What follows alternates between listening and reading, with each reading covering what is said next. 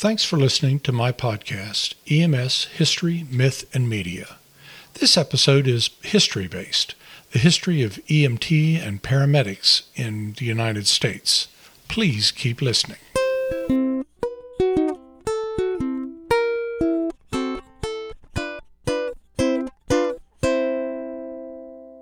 In the episode in which I recounted the history of military field hospitals, I started centuries ago. Well, I cannot do that with EMTs and paramedics in America.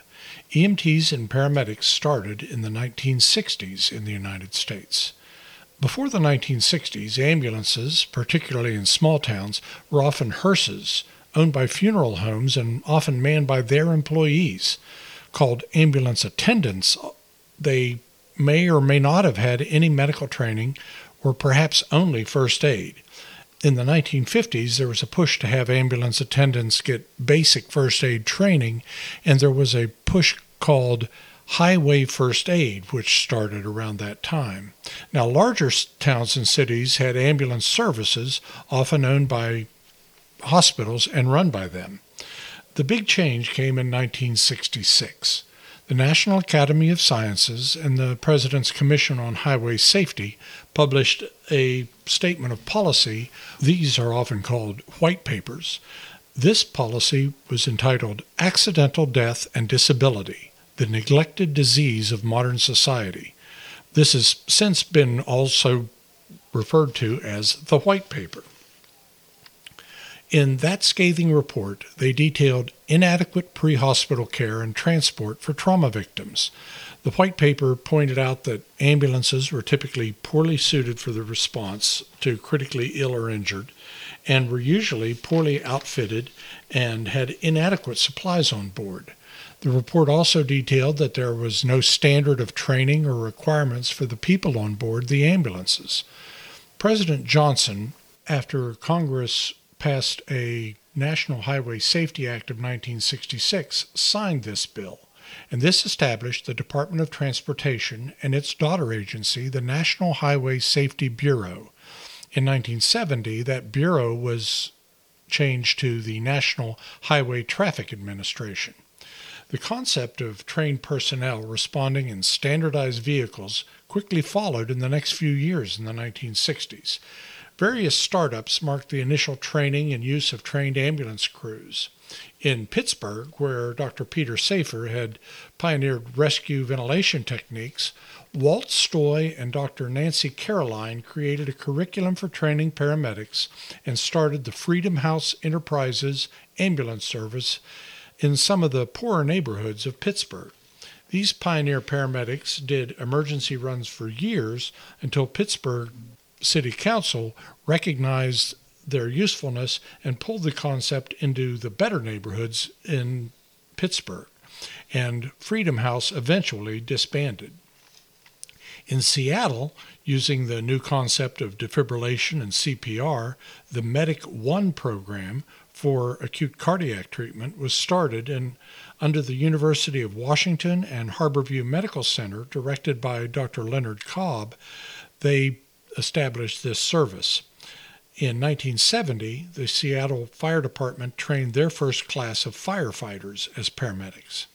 In 1970 also, a group worked nationally to complete the directive of President Johnson in 1966 to standardize training and examinations of emergency medical technicians, and they set up the EMT ambulance program and the National Registry of EMTs.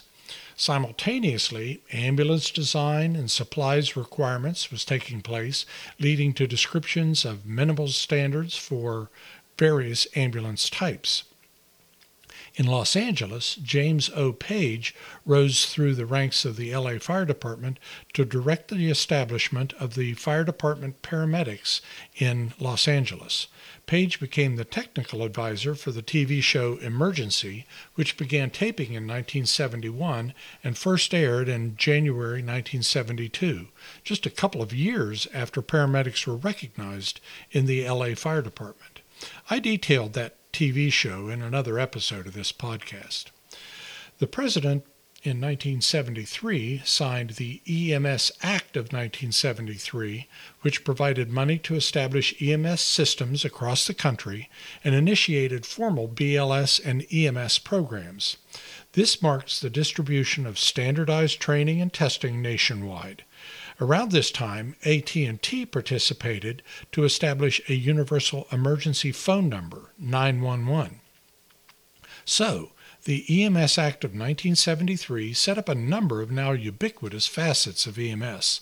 It standardized the minimum requirements and different classifications of ambulances. It set in motion standard curriculums for training EMTs and paramedics and the testing and recertification of them.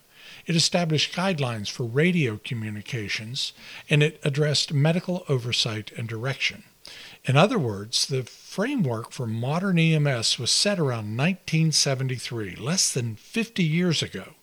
Obviously, some of these systems have evolved, and the system is still marked by different policies, procedures, and protocols for EMTs and paramedics to follow, sometimes from one EMS agency to another, sometimes regionally or sometimes by state. I'm in West Virginia, and at last count, we are one of only 12 states with statewide EMT and paramedic protocols. Other states may have state protocol systems, but city or county or even agency protocols may supersede those state protocols. Let's consider now some of the different types of certified EMS personnel.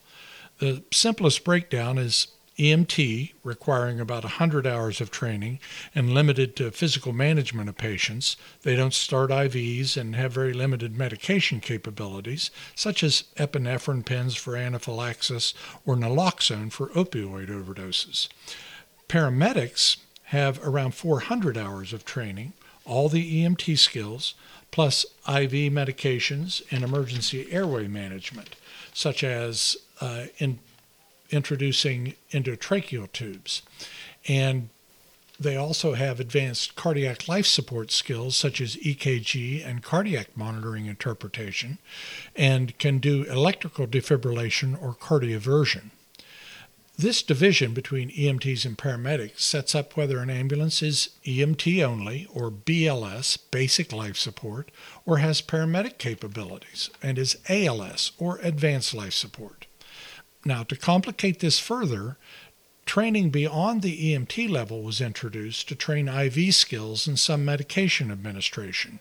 Initially, these were EMTI or EMT-IV capable EMTs, and this evolved to become EMTI or EMT intermediate level. The National Registry has discontinued support of this level and has replaced it with AEMT or Advanced EMT with similar additional skills above the EMT level. Another addition beyond basic EMT and paramedic is that since squads may be called to transport critically ill patients from one hospital to another, often those patients are already intubated or have advanced medications or life support devices in place. Critical care transport paramedics or CCT paramedics have additional training or certification in those advanced capabilities. So let's summarize. Where were we in America? Well, in the dark ages of EMS, sort of the wild, wild west, with various levels of pre-hospital responses ranging from hearses or vans with untrained people running them, or rather well-equipped ambulances with doctors on board in large cities, these distinctions changed with the publication of the White Paper in 1966. Over the next 6 or 7 years, standards were devised and programs developed to train, certify, and recertify EMTs and paramedics. Starting around 1968-1969, a few actual EMS agencies started in a few major cities, notably Pittsburgh, Seattle, Los Angeles, and Miami. In 1973, formalized EMS rules and directives were set up, and our modern EMT and paramedic professions were established. Pre-hospital communication, the 911 emergency phone number, medical oversight and direction, ambulance standards, all of these resulted in that critical 10-year period from about 1966 to 1976. we could say that EMS overall in America may not be in its infancy, but it's certainly not old. Well, thanks again for listening, and I look forward to adding more episodes to the EMS History, Myth, and Media podcast. Stay safe, be well, and until next time, do good work out there.